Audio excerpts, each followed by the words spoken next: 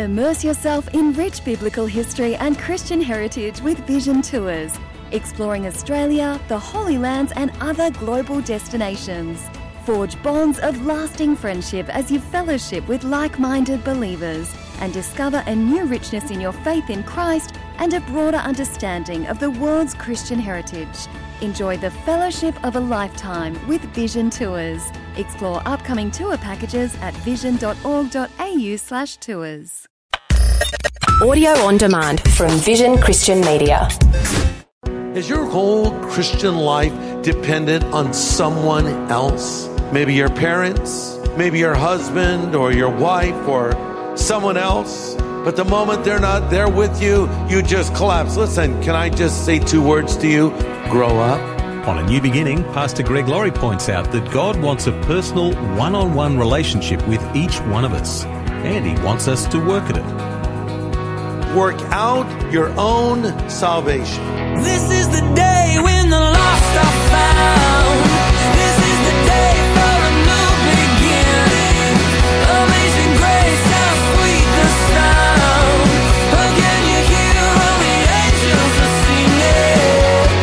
This is the day when life begins. Some people say absence makes the heart grow fonder. Others say out of sight, out of mind. The truth is, any relationship requires connection. What do we say about friends who've drifted completely out of our lives? Oh, so-and-so is someone I used to know. Well, the same dynamic applies to our relationship with God. It's a connection that needs to be maintained. And today, on A New Beginning, Pastor Greg Laurie points out that connection is one of the keys to finding real happiness in life. This is the day when life begins. Okay, quick poll. How many of you love to exercise? You love to work out? Raise your hand up, okay? How many of you hate exercise and you hate to work out? Raise your hand up. Oh, interesting. It's about even. I do it, but I hate it. And there's reasons, you do it. You want to stay fit as you can be. Or maybe you go to a doctor and he says, you know what? You need to work out more because maybe you're having heart problems. So you go and buy a treadmill and you buy some other equipment and put it in your house. And then you almost have a heart attack when you find out how much it costs, right? I mean, it's crazy, the expense. So then maybe you go and decide to join a gym instead. And let's just be honest, really strange people hang out in gyms, okay? I go to a gym twice a week and it's a good gym, and I've been to gyms over the years and there's certain kinds of people in gyms. First of all, there's the guy who always puts too much weight on the barbell or whatever it is, too much weight. He does 3 or 4 reps. He makes too much noise. But the guy that drives me crazy, and there's always one of these guys in every gym, he's the guy who sweats too much, right? And then they leave the sweat on the bench, it's like, and you go over and you're looking at a pool of sweat. There's always these strange people that hang out, but maybe you decide, I want to try to get in shape and exercise a little bit more. I'm up to 100 crunches a day, by the way. Pretty good, yeah. Nestle's crunches, very good.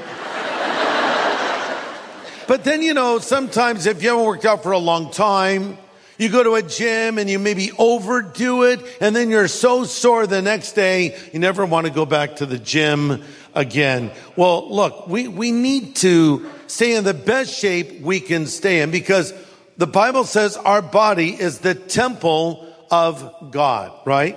First Thessalonians 5 says, may God himself, the God who makes everything holy and whole, make you holy and whole, spirit, soul, and body. I'm not a disembodied spirit. God has placed my soul in a body. So I want to take the best care that I can of this body. The Bible says, of course, bodily exercise profits little, but godliness is profitable for all things. Some will quote that as a rationalization to never work out. But the Bible actually says it profits a little, so it profits some. Now, if you work out and you're more focused on your body than you are on your spirit, you have your priorities out of whack.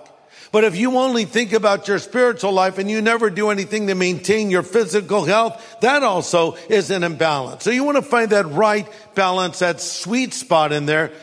And I bring that up because that is true spiritually as well. We need to work out what God has worked in. So let's look at our text. It's Philippians 2, starting in verse 12.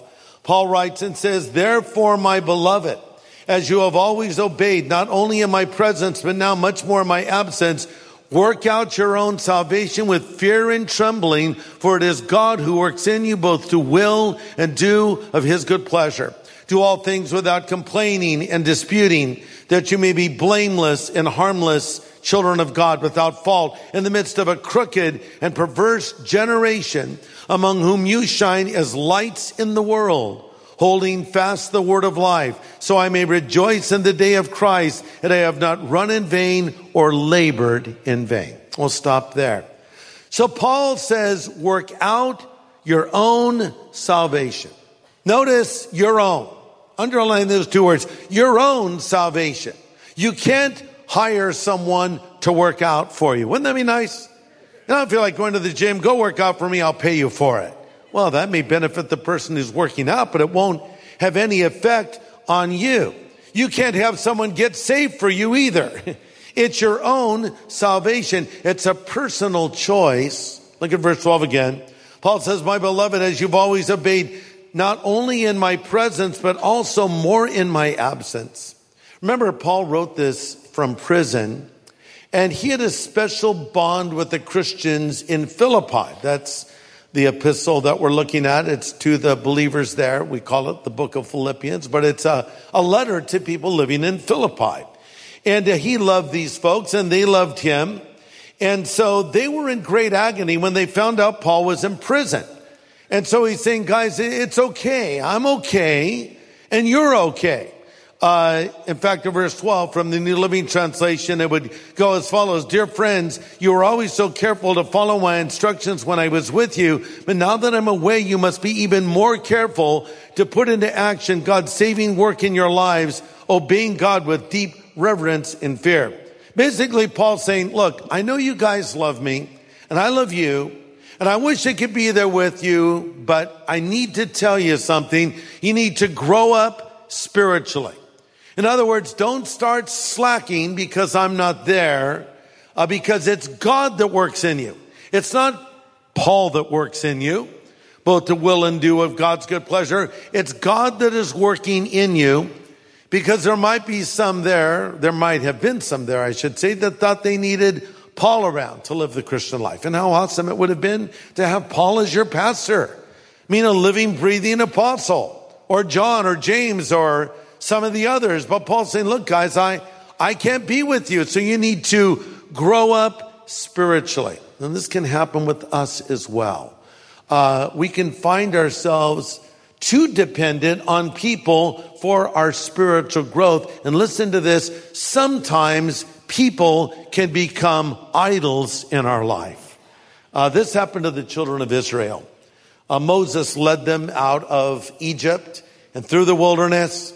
He wasn't able to bring them actually into the promised land, but you remember on one occasion he had to leave the Israelites because God had summoned him to Mount Sinai to receive the commandments.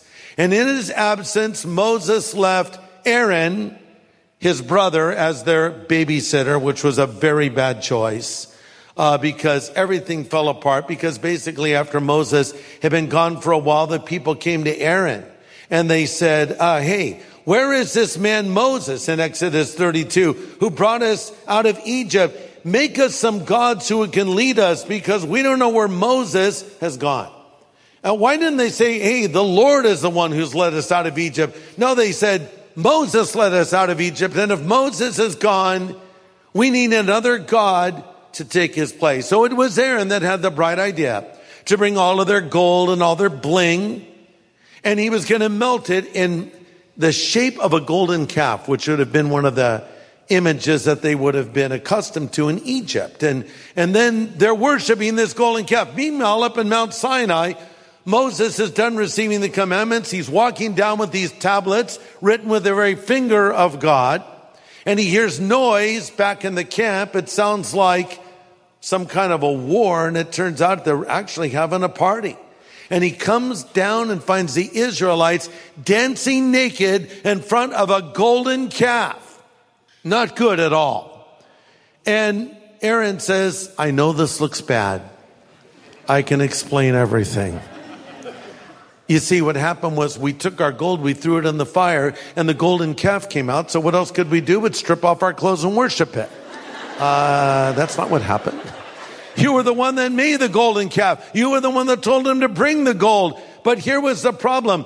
Moses was their first god, and the golden calf was their second. They let Moses take the place of God in their life. Is that happening to you? Is your whole Christian life dependent on someone else? Maybe your parents, maybe your husband or your wife or someone else. And, you know, if they're not around, you just fall apart. As long as a strong believer is in your life, you're good. But the moment they're not there with you, you just collapse. Listen, can I just say 2 words to you? Grow up. Grow up and become a man of God. Grow up and be a woman of God. And build your relationship on God, because there's one thing you can be sure of in life. Maybe 2 things, many more things, but I'll just say 2 for now. You can always be sure that God will be there for you. And number 2, you can always be sure that eventually people will let you down. People will let you down. You know why? Because they're sinful just like you are. And we're all going to fall short. We're all going to make mistakes. We're all going to disappoint. You know, maybe that husband walks with the Lord, or at least goes to church because the wife does. And so one day if she stops going to church, he stops too. Or the children, you know, they went to church and mom and dad took them, but when they get older and maybe they go to college and they're out on their own, they stop going to church. We must not let people take the place of God in our lives.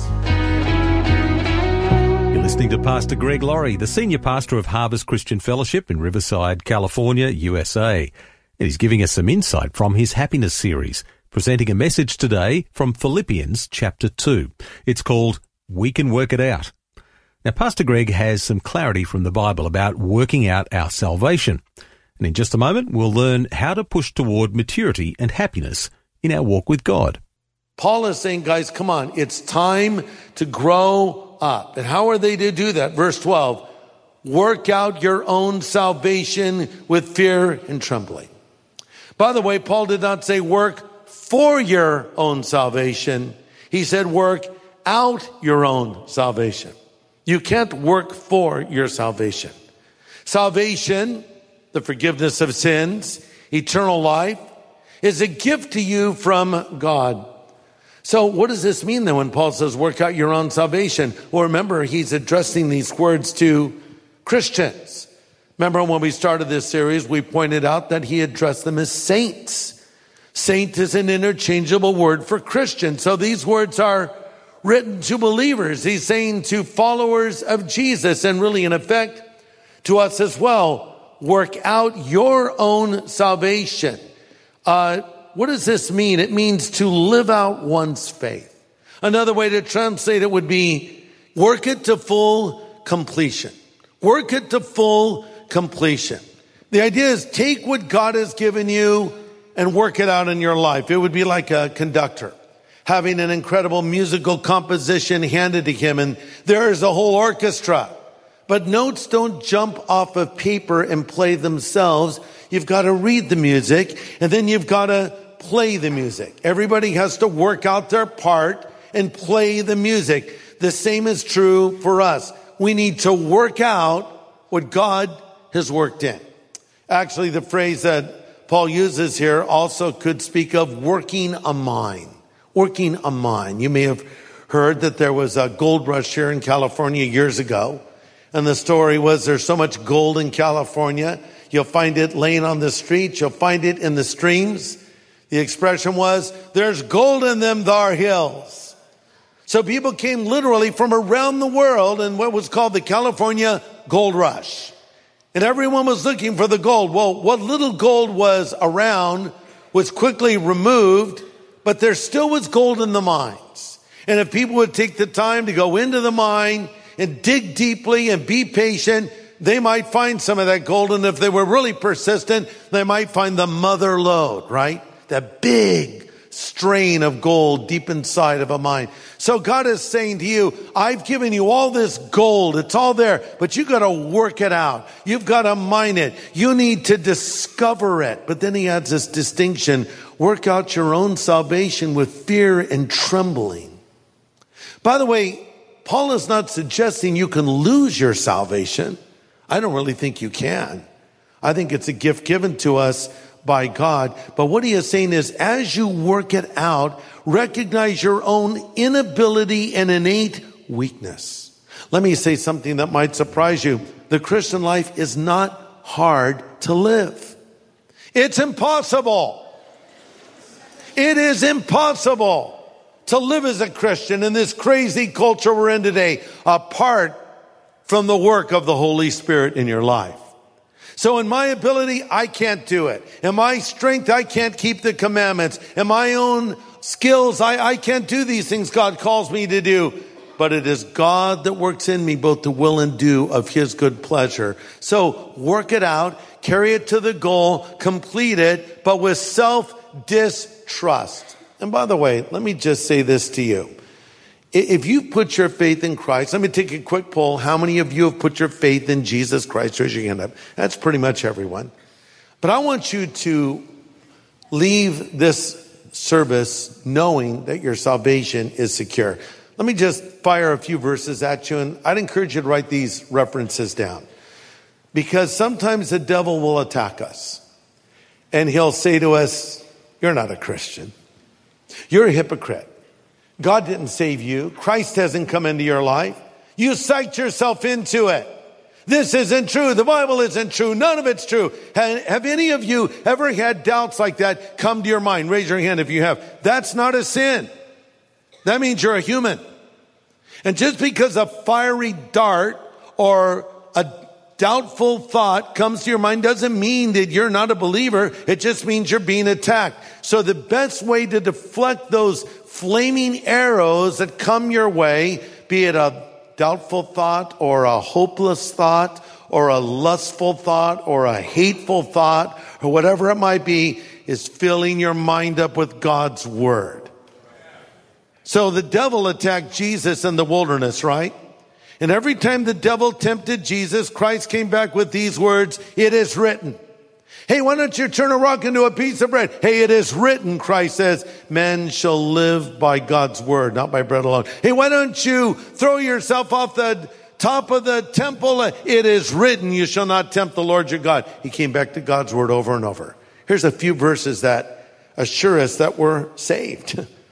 1 John 5:10, anyone who believes in the Son of God has this testimony in his heart. Romans 8:16, his spirit bears witness with our spirit that we are the children of God. John 5:24, I tell you the truth, whoever hears my word and believes in him who sent me has eternal life and will not be condemned, and he's crossed over from death to life. He has it. It's yours. God's given it to you, and God's not taking it back. It's yours to keep. And then, of course, my favorite assurance verse, 1 John 5:13. These things we write to you that believe in the name of the Son of God, that you may know that you have eternal life. So the next time the devil comes to you and says, how do you know you're a Christian? You know, you're not perfect. You've sinned. Why do you think Christ would forgive you? Well, you know what? The Bible says, these things we write to you that believe in the name of the Son of God, that you may know that you have eternal life. I know it. Quote it out loud. You know, it's not a bad thing to quote verses out loud. When the devil's attacking you, say, no, here's what the Bible says. And you quote the verse. It's a good thing to do. But, you know, sometimes people ask the question, can a Christian lose their salvation? Let me give you a short answer. Ready? No, I don't think so. But let me ask another question that I think addresses a deeper issue. I don't think the question should be, can a Christian lose their salvation? I think the question should be, did that Christian who's allegedly lost their salvation ever really have salvation to begin with? You see. Because if they did not bring forth what the Bible calls fruits in keeping with repentance, I would suggest to you that they never were a Christian at all. Hey, just because someone carries a Bible doesn't make them a Christian. Just because someone says, praise the Lord, it doesn't make him a Christian. The Bible says even the demons believe and tremble. There has to be fruit or results in their life as they work out their own salvation with fear and trembling. Remember, Jesus told the parable of the sower, and he talked about that seed that fell on ground that was embedded with rocks.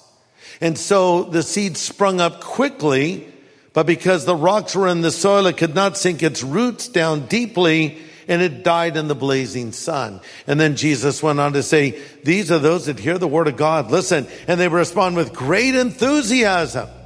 But there is that shallow soil of character that when the emotions wear off or some difficulty arrives, there's nothing to show for it. So you don't work for your salvation, you work it out.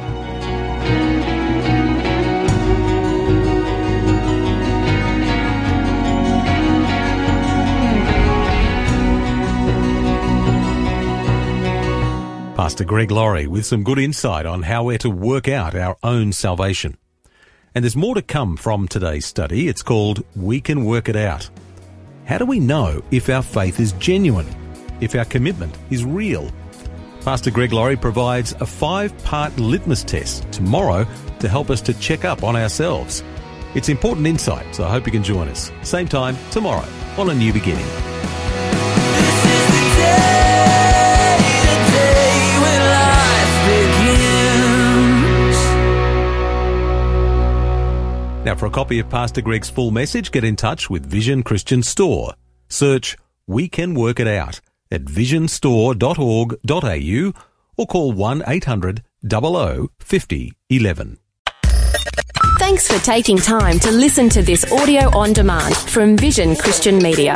To find out more about us, go to vision.org.au.